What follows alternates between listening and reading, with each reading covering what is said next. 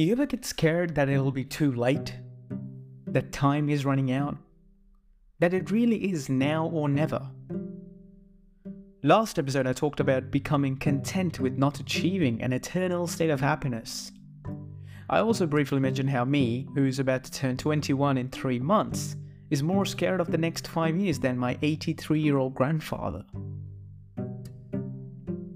I mean, on one hand, I suppose I'm scared for these next 5 years because I'm afraid that I'll never be completely happy. But I have come to realize that I never will be completely happy. It's an unrealistic expectation of myself, that it's an impossible task. So I'm fine with that, I'm at peace. On the other hand though, is this lingering fear that one day it'll just be too late? Too late to do, too late to try, too late to ask, or too late to even look back on it all and just let out a great big sigh. I mean, I guess this can easily be answered by saying things like, you can't know whether you'll be too late or not, so try to work towards whichever one you want to be. You know, the only thing you can be certain of is the uncertainty, the whole package. It sounds exactly like what I would say, to be honest.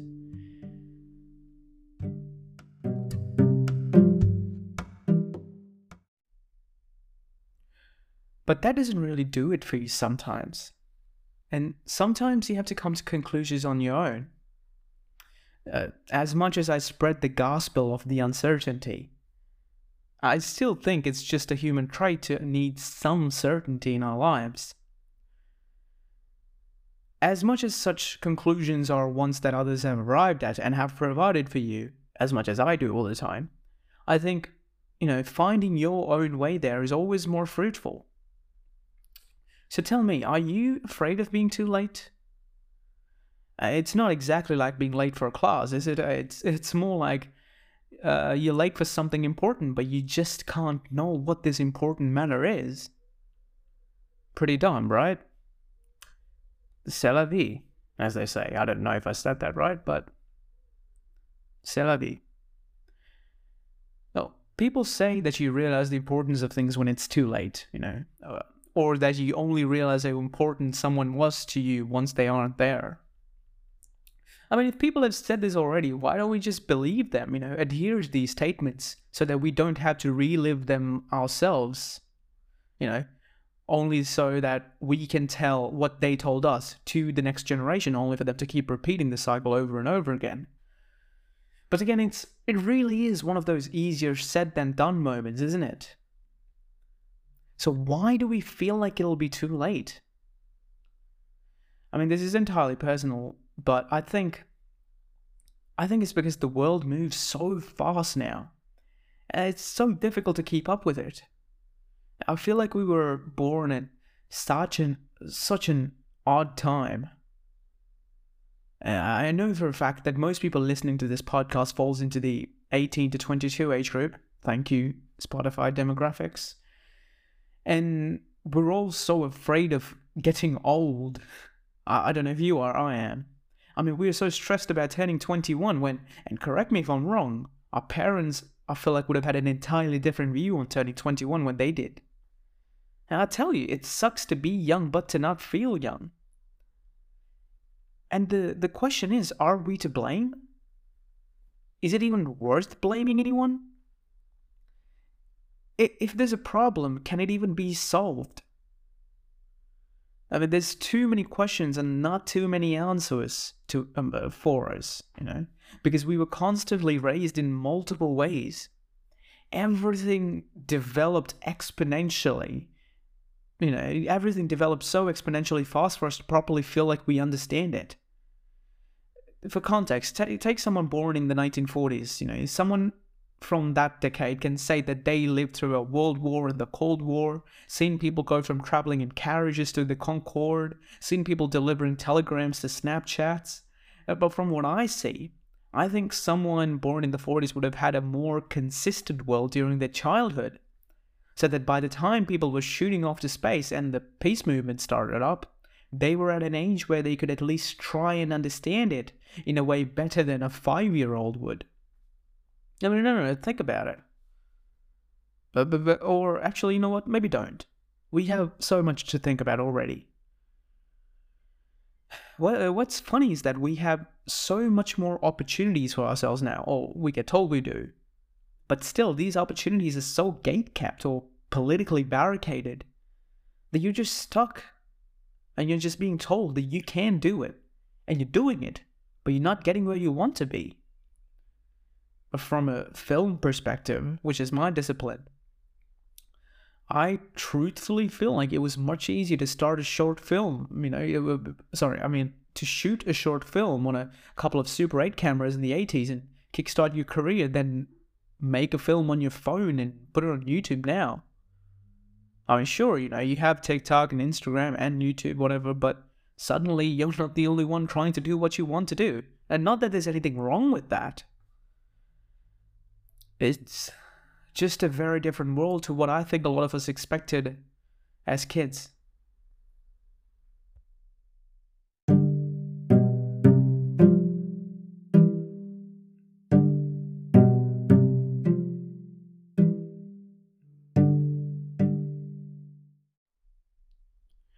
Now it's all about the trends, isn't it? What's hot makes it and what's not doesn't. You might have been hot yesterday and today you might just be old news. Things come and go, nothing really seems to stick around anymore.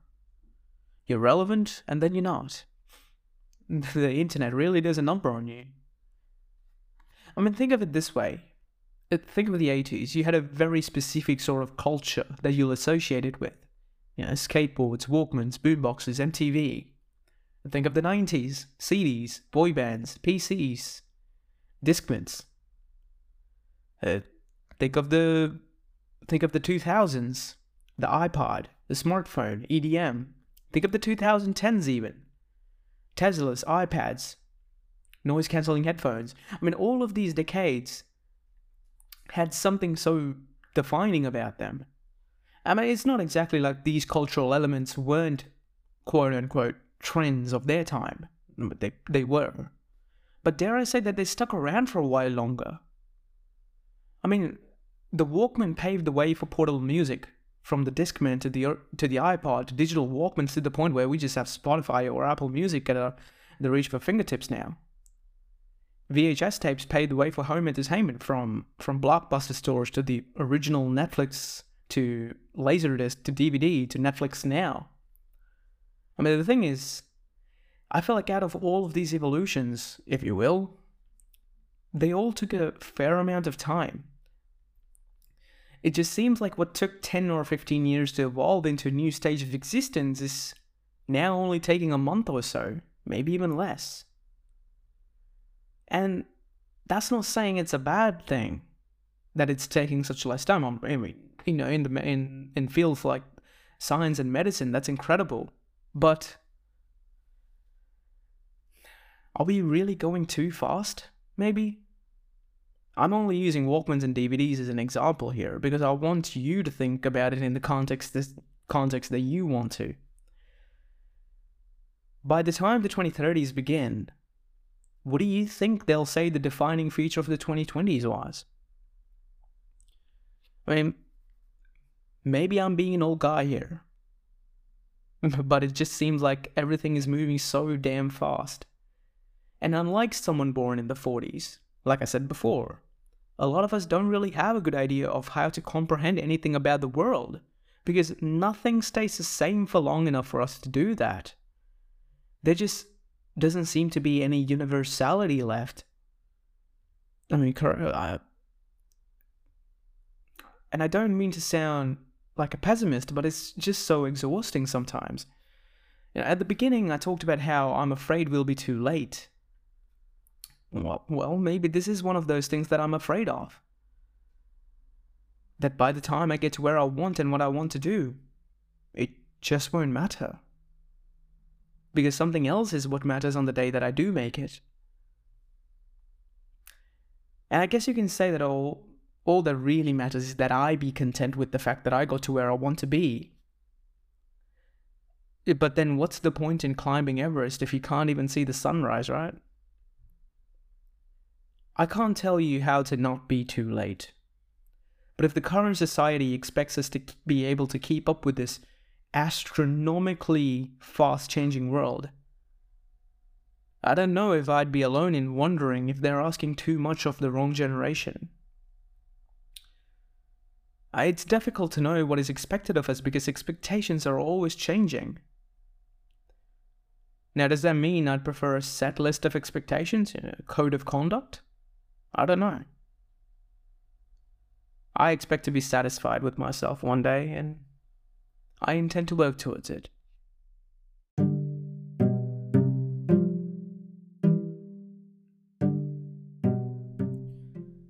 Thanks for listening in again. I appreciate the support very, very much. Just a small something I thought I'd put out there now, because I don't know, I guess I was waiting for the right moment to put this out there. I'll just go ahead and say it. Being an international student and living on my own, making short films and edits and other videos, and getting a podcast episode out each week, all the while trying to get through the final year of your bachelor's, while working, which I will be soon, is a lot of work. Being an international student also means I have to pay monumental sums of money up front for university. And we all know how much rent is, how bad rent is now, and I do all the creative work that I do because I love doing them. And I know you know where this is going, and I hate that I've come to this point, but I'm going to embrace it. And I'm going to say, if you truly enjoy my content, films, podcasts, whatever it may be, I've been putting my films out my videos out for more than, around 3 years now. The podcast started this year. This is the 14th episode, I think. If you've enjoyed any of them, if you want to support me in the work that I do, it'd be nice to have a mic. New mic, maybe. Maybe you could help me out by buying me a coffee via the link in the description. It would mean so very much to me, and I will love you a thunderingly large amount. And while I'm at that, my newest short film is still out and about. I've linked that in the description as well. Thank you so very much for listening again, and I'll see you guys in the next episode. Until then, always remember to take the middle lane. Cheers.